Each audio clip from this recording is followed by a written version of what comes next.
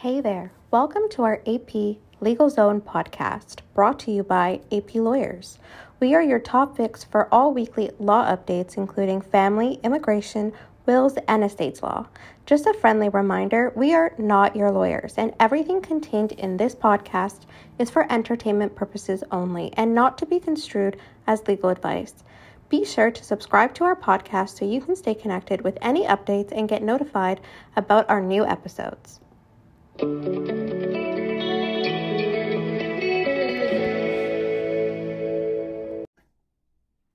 Hello, I'm Angela Princewell. And I'm Shireen Abdi. And our topic for you today is separation agreements. And if the name separation agreements did not give it away, it's, an agreement that two people who live together and are now separated enter into, where they articulate their respective rights and obligations as a result of, the separation. So obviously when people live together, there's different legal obligations and rights that arise out of that. And your separation agreement is essentially where you deal with whatever the issues are, and sometimes also deal with a lot of what you would like to happen going forward. Yeah, it's basically that, like a written contract that's binding once it's signed, that will articulate your settlement terms. Yeah, so let's go through some of the elements of a separation agreement. So firstly, it has to be two people. Yes, not you and your mom and your brother, and you can't contract other people's obligations into this agreement. It is between you both. Mm-hmm. A common misconception people have with a separation agreement: can we just make them sign it? You can't make someone sign a separation agreement. And often people come to our firm and they want us to just do a separation agreement and give it to the other person. Anyone who knows me know I'm very particular about efficiencies. It's just the way I am. And it just doesn't make sense if you are not in agreement, because the name separation agreement, if you guys are not in agreement on the terms, why are we drafting it? No matter what, even though it's coming from a lawyer, it doesn't mean we can make them sign it. Exactly. The goal might be to get a separation agreement in place, but it's not where we just start unless you guys have agreed upon terms. It doesn't really make sense to just begin drafting an entirely different agreement that somebody may not even agree. That makes it more complex. So obviously the goal is to get you negotiated through settlement terms that make sense. Yeah. And some people would, there's different people. Having said that, there's people that already have had a conversation. Yep. And they have settlement terms and they come to me. Again, being efficient, I just go ahead, draft it.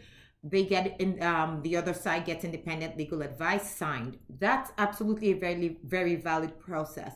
There's also people that come to us that want us to sign their agreement because they believe that it's a very good deal and that the other party seeing it will definitely sign it.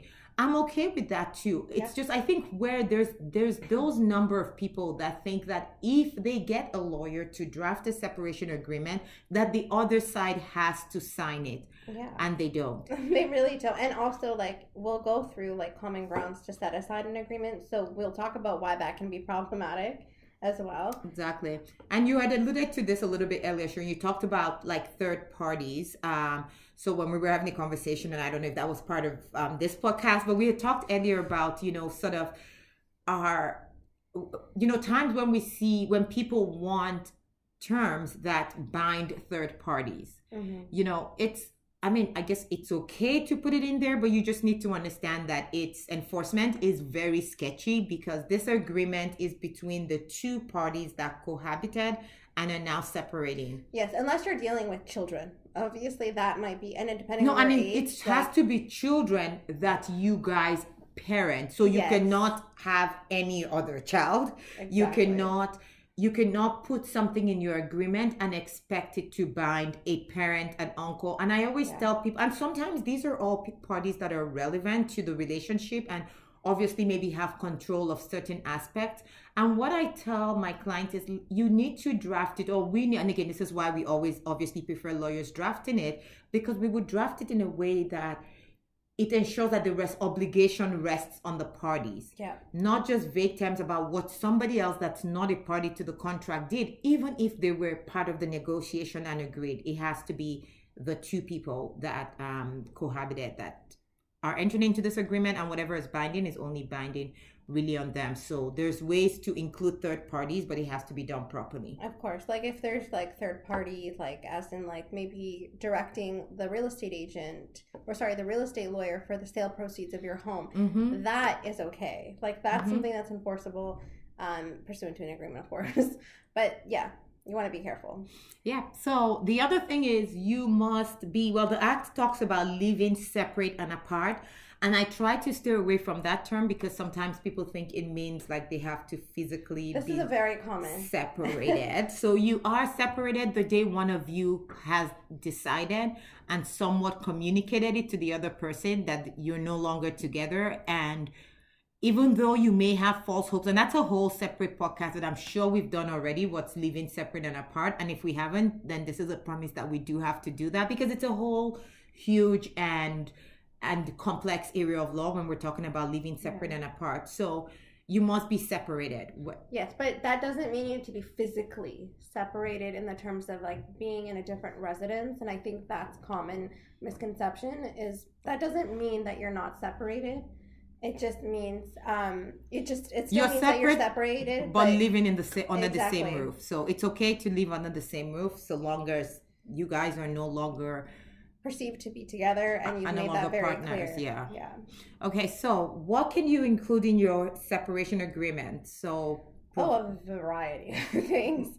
And that's the interesting part about separation agreements. They really can cover should cover everything relating or arising out of your separation. So that includes parenting, property, support arrangements, child support and spousal support, life insurance, home proceeds, the sale of the home, like so many different aspects. Who has possession of the home in the meantime, who pays for what in the meantime, estate rights, benefits. The beauty of separation agreement is you can be a lot more detailed in a way that you cannot be in a court order. Exactly. So yeah, there's certain things we can't just write in a court order. I mean, most separation agreements are at least 11, 12 pages, and that's very short. Like that's a very short, exactly. Like for the simplest of things, there's but even for the most complex cases, you would not find a 12-page court order. It's very unlikely. I mean, I'm talking about the order itself, not the judge's reasons for decision that comes after a trial, but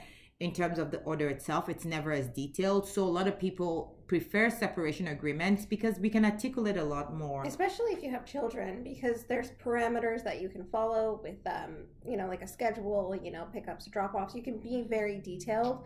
And things that probably are not the most appropriate to put in court orders, you can put them in a separation agreement. And there can be nice guiding parameters between the parents and the parties themselves.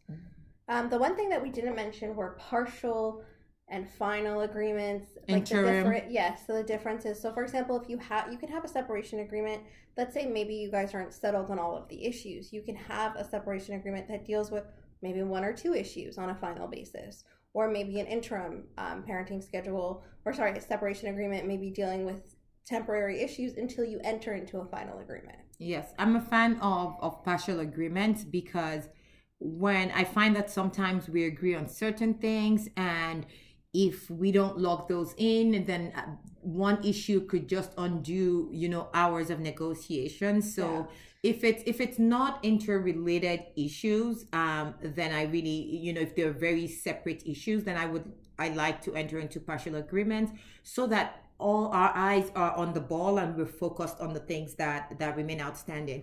Interim agreements, say no more, because I'm not a fan. If my client is the support recipient, you're not going to keep us for a year negotiating.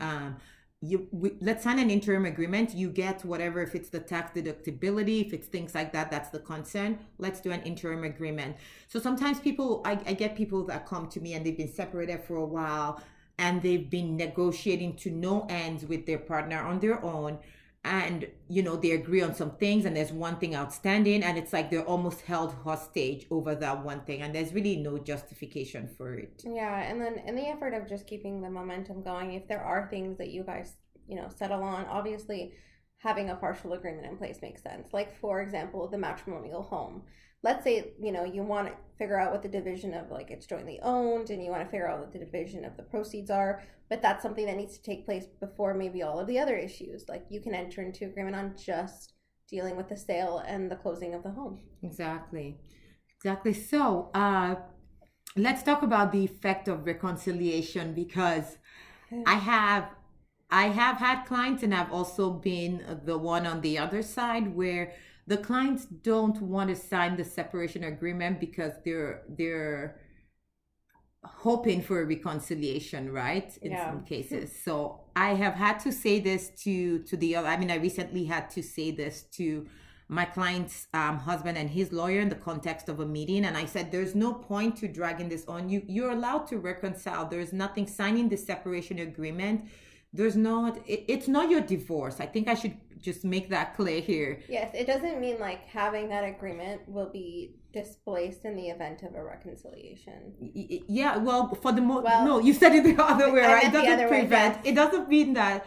It doesn't mean you're divorced. So once you reconcile, if you do reconcile, the common law rule is if you reconciled and it's 90 days or less, the separation agreement remains valid. If you've been separated for over 90 days, then the separation agreement becomes void, but whatever payments have been made, so you're not going to be called on to repay the support payments that you've made and things like that. So you guys keep whatever financial exchanges have happened, but then the separation agreement is null and void. So I say this because for some people, they're still nursing that hope and things like that. And they need to, and it's almost like once we sign this, it's completely over. And I mean, that's what we hope. If you guys are at this point, I mean, but love is a beautiful thing. And if you guys do reconcile, just, realize that the agreement could be null and void. And if it's less than 90 days, then just don't worry too much. All the terms of the agreement would continue in force. Again, the topic of reconciliation is a whole huge topic. There's a lot that can arise from that area. We've had issues with, reconciliation and division of properties like pensions. And, Shireen talked about the matrimonial home being sold. Well, what happens if you've paid out someone half and now they're back in the home? So it could be it could be a very complex area. So much as, being a romantic to some extent, I'm saying, well, you can reconcile even though you signed your agreement. Please seek independent legal advice, because there's a lot of consequences that can flow out of reconciling after you sign that separation agreement. And some that you probably didn't intend. So that's probably something you want to look into for sure. Yeah. So sure, you want to take on dispute resolution option. So when there's a dispute about this perfectly crafted separation agreement. Yeah, so what the beautiful thing about a separation agreement is if there is a reviewable or variable term in your agreement, or if it may be a parenting related dispute, there is usually a dispute resolution section that will outline how you deal with that dispute resolution. So like how you deal with that dispute. So for example, if maybe an issue comes up with parenting, related to maybe the children's school and neither of you agree, there will be parameters in your agreement that will help you navigate what you do in that event. So it may be to go to a parenting coordinator. It may be to engage a mediation or arbitration process. And it may be just to commence an application.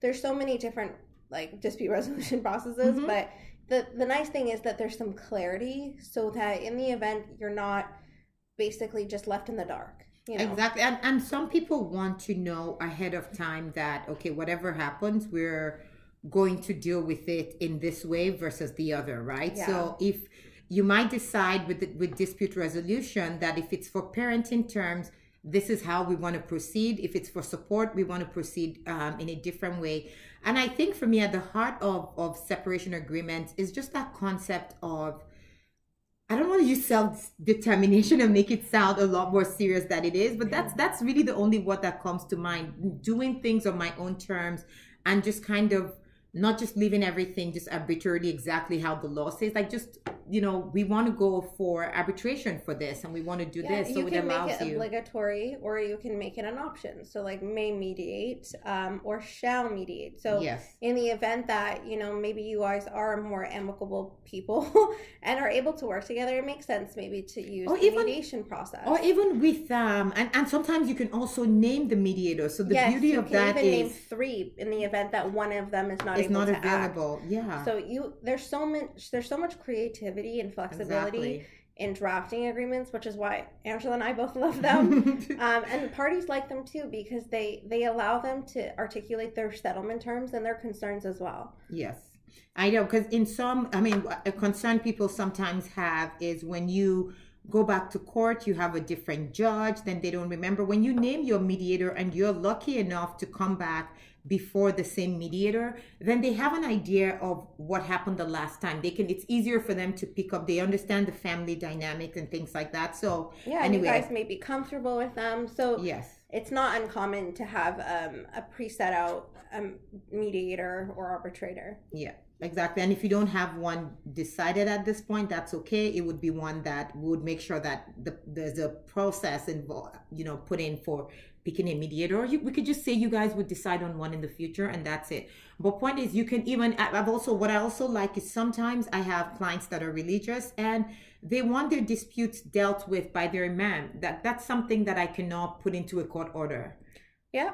I can put in and in some cases there's reasons for it. This is probably the person that was involved when you got married, has helped you guys negotiate this dispute, and you want to go back to them. It can even be that you guys will engage, even like if there's parenting, that you'll engage in maybe like parenting counseling or something. Like there's so many different avenues to approach, and it's really interesting. So yeah, so what about some very important elements as well? So everything we said is important, but I want this to sound as important as it is. Independent legal advice, I cannot stress this enough. Yeah, we really can't. Independent legal advice is either party. If you're getting a lawyer to draft the agreement, I imagine they'll also be one providing you with independent legal advice. Yes. But it's very important for both parties to have independent legal advice. And that just essentially means that each party has had their own respective lawyer or a lawyer consult with them as to the terms of their rights and obligations arising out of the separation by reviewing the agreement itself and obviously being aware of the applicable legislation and how that impacts them, and just basically advising their client. And the reason it's so important is because it's probably the most common ground to set aside a separation agreement. Yeah. The number of times people would say they did not understand that by saying, he told me this was this, or she told me.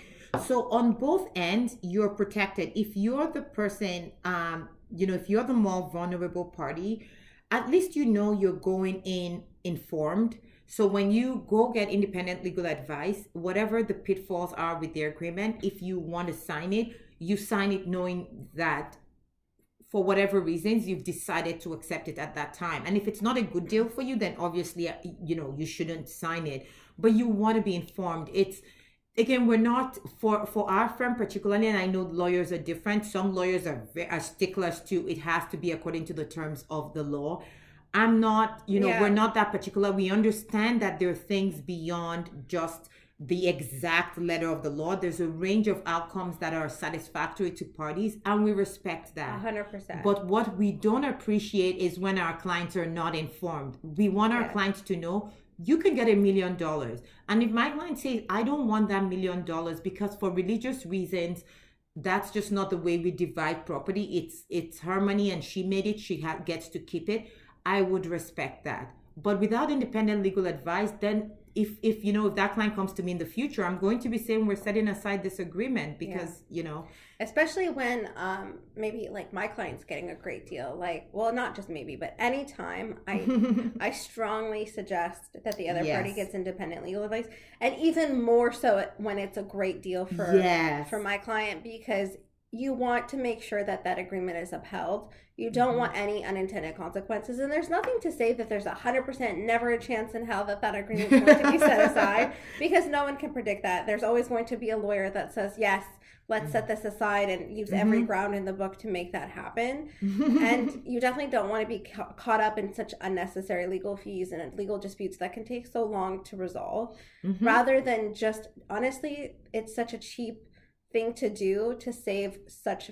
And I would say if there's a dispute, deal with it now. So what happens is when you have a client that's getting what they perceive to be the better deal, there's that fear that if the other side goes to get independent legal advice, that they would wise up to the idea and the deal may fall apart.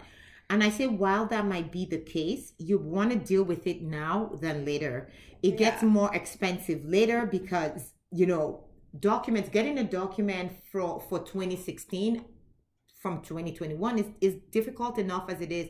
Imagine if you're separated in 2021 and then an issue comes up in 2040 or something, right? Yeah, and depending on the claim, there's no statute of limitation for certain claims. So it really can be something years down the line that you never anticipated. Someone coming after you for maybe spousal support. Exactly. Someone maybe losing their job and them never getting, independent legal advice on a spousal support release is pretty crucial.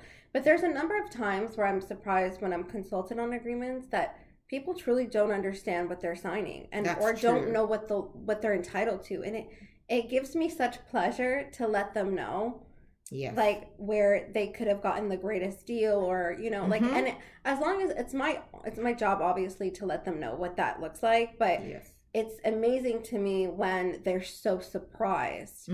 It's that, oh, he said I can't have this, and I'm not going to get spousal support, I'm not going to get child support, I'm not going to get the house, so I'm just walking away with maybe a $500 monthly payable check. Yeah, that to me is so rewarding, and I hate to be the person that challenges your agreement, but when it serves my client, it will. So it will have to happen, I imagine, unless they agree. Of course, at the end of the day, we understand people have unique circumstances. Like, I could even live with different things than most people, but at the end of the day, as long as they're informed. Well said, Shirin. I could not add a word to that.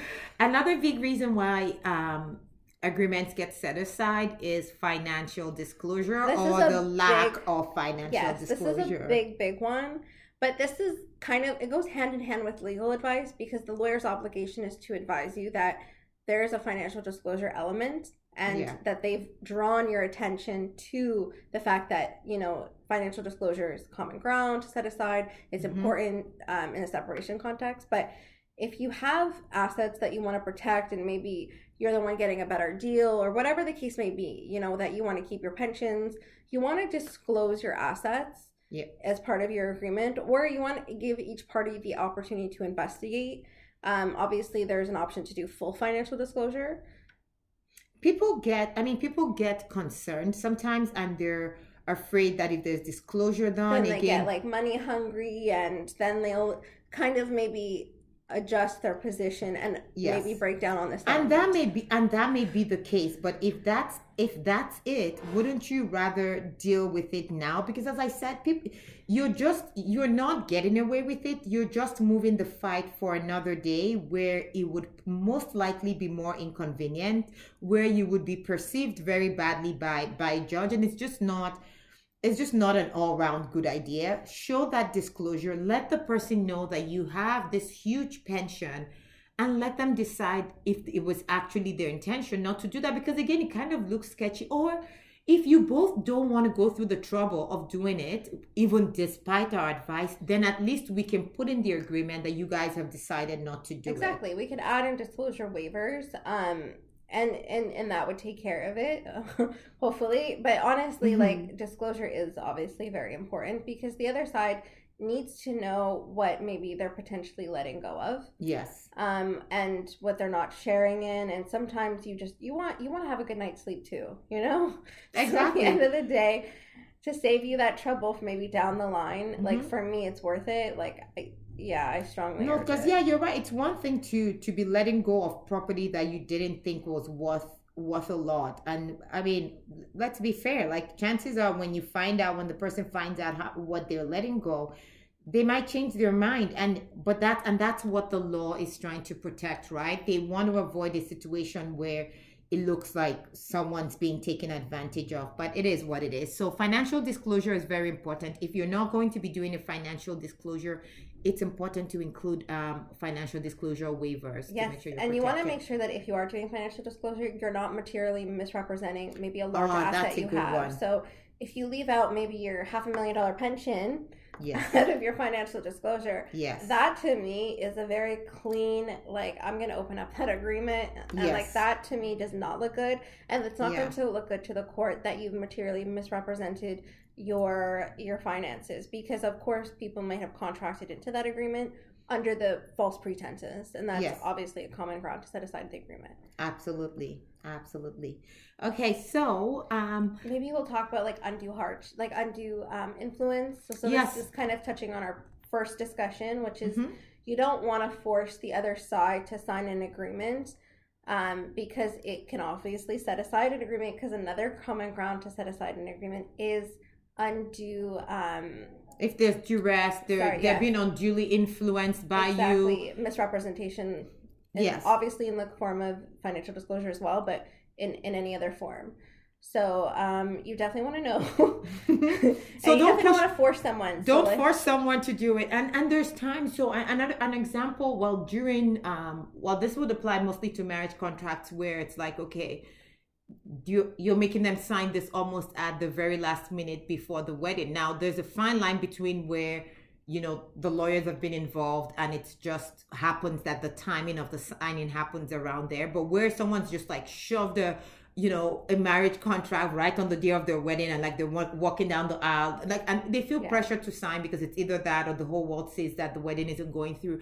Like, I know I'm being extreme with my example, Yeah, and like, God, I maybe- hope nobody does that, but you know what I mean. I'm trying to make a point. yeah, like maybe like more of a red flag for like our separation agreement would be if you signed a separation agreement very, very close to your date of separation. And I'm saying within that same week.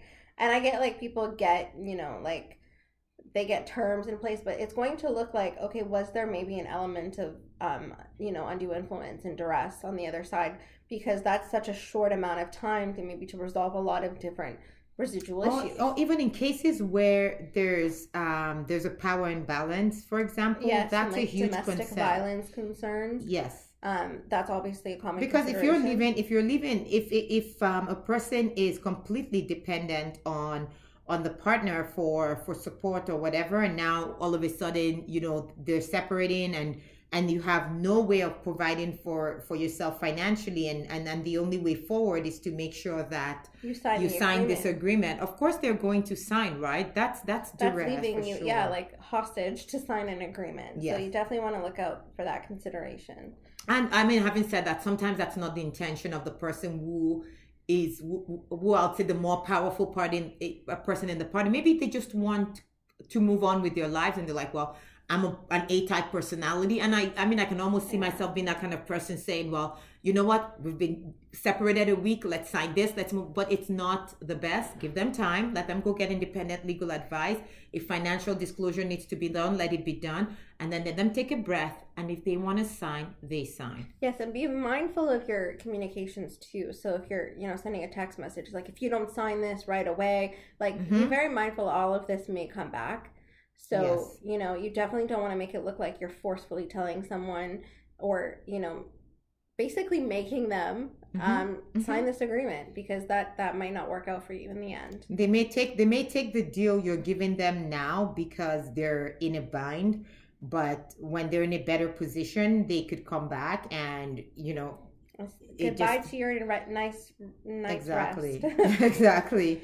So now when you're dealing with, so I think this is a nice way to segue actually into special parties, right? So we just talked about duress and situations where there's a power imbalance, domestic abuse and things like that. But what happens where you're dealing with a party that's mentally incapable?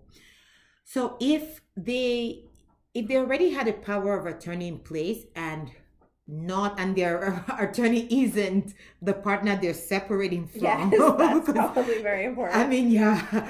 So if you have a separate power of attorney, that person would be the person representing them. So if you have a separate, if you have let's say in a situation where one of the parties, that in this case I'll just say the husband is mentally incapable and wife wants a separation agreement, especially where it deals with property, somebody else that's under a power of attorney needs to assist them in doing that. Please do not sign an agreement that, even if you think it's in their best interest and you know the law and you know everything that's good for them, don't sign that agreement. Don't make a mentally incapable person sign an agreement. Yes.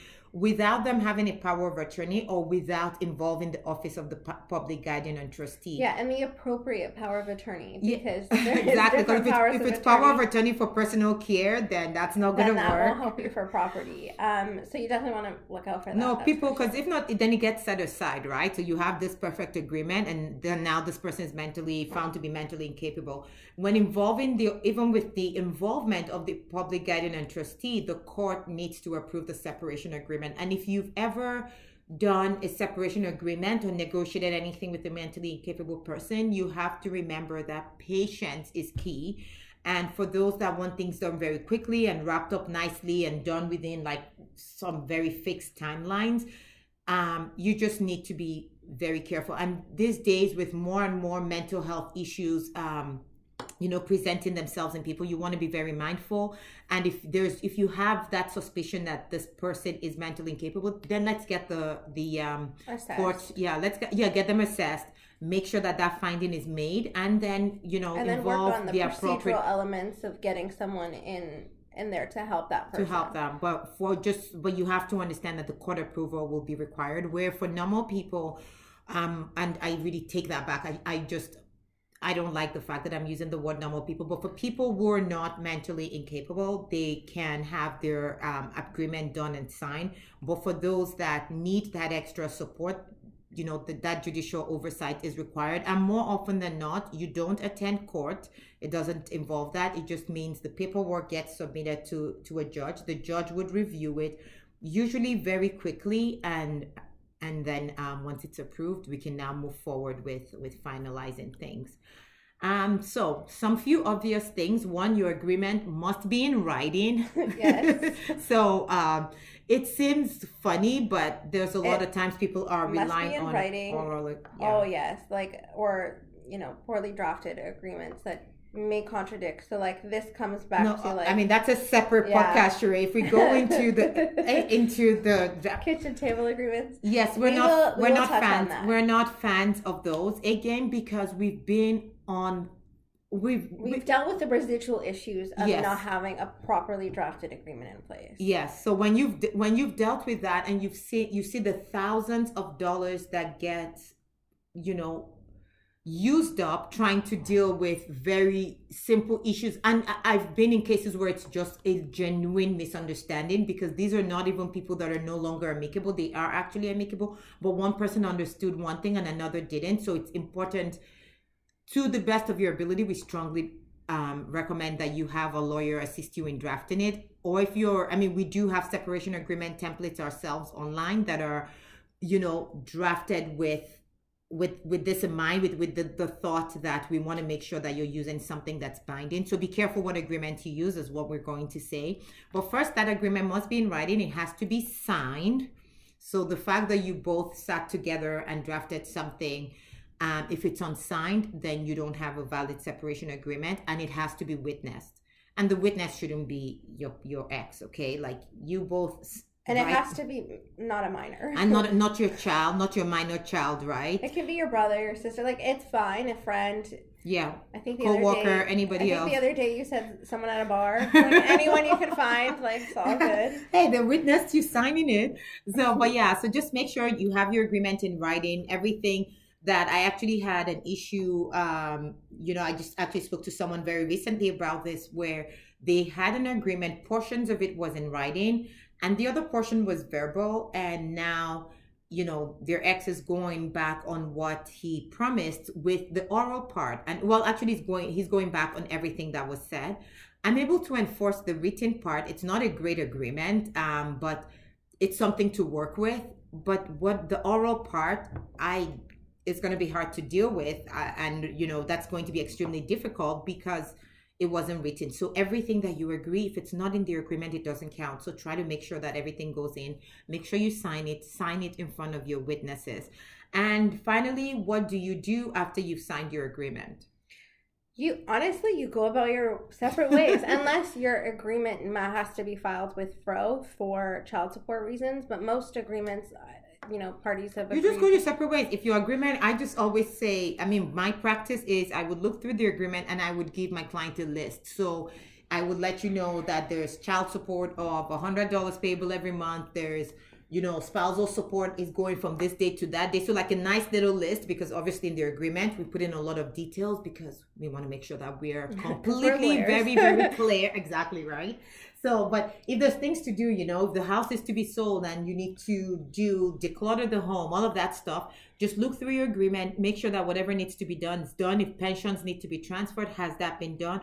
Once all of that's done, you don't need to go to court. People think that they have to go to court. Exactly. And it's so funny to me because the best way to resolve your issue, of course, would be to have a separation agreement in place. It means that it may be a long road to get there. It may be a short process to get there. Regardless, you have a separation agreement. I imagine it was without going to court to get it, but no, you don't have to file it with court. It can be something that's entirely negotiated by lawyers, and maybe not even a lawyer getting involved to negotiate, maybe just getting independent legal advice. And that it's so funny to me when people are like, okay, like, what do I do? How do I file it with the court? I'm like, you don't need to go to court. You agree. Like, we just draft it, and then he gets ILA, and then you just move on with your lives. You just, you follow your agreement. Exactly. And when you need enforcement of your agreement, depending on what the terms are, like if there's child support that's payable or support, and there's default provisions for enforcement if they're not paying, then you can file it with the court to make sure that that enforcement happens. But ultimately, you're good to go. So on that note, we're good to go to Shireen. So we hope that gives you some guidance on separation agreements. Obviously, we have a lot of different topics. We talked about different elements, property support, things like that. So if you want to get more information on how that works in terms of, so you can help yourself in negotiating settlement terms, check out our other podcasts. We have a lot of resources as well on our website, aprinceville.com. And until next time, it's bye for now. Thanks for listening and joining us in the AP Legal Zone. We hope you enjoyed this episode. You can find more episodes by searching AP Legal Zone on anywhere you watch podcasts. Be sure to subscribe to our podcast today so you can stay connected with any updates and get notified about any new episodes.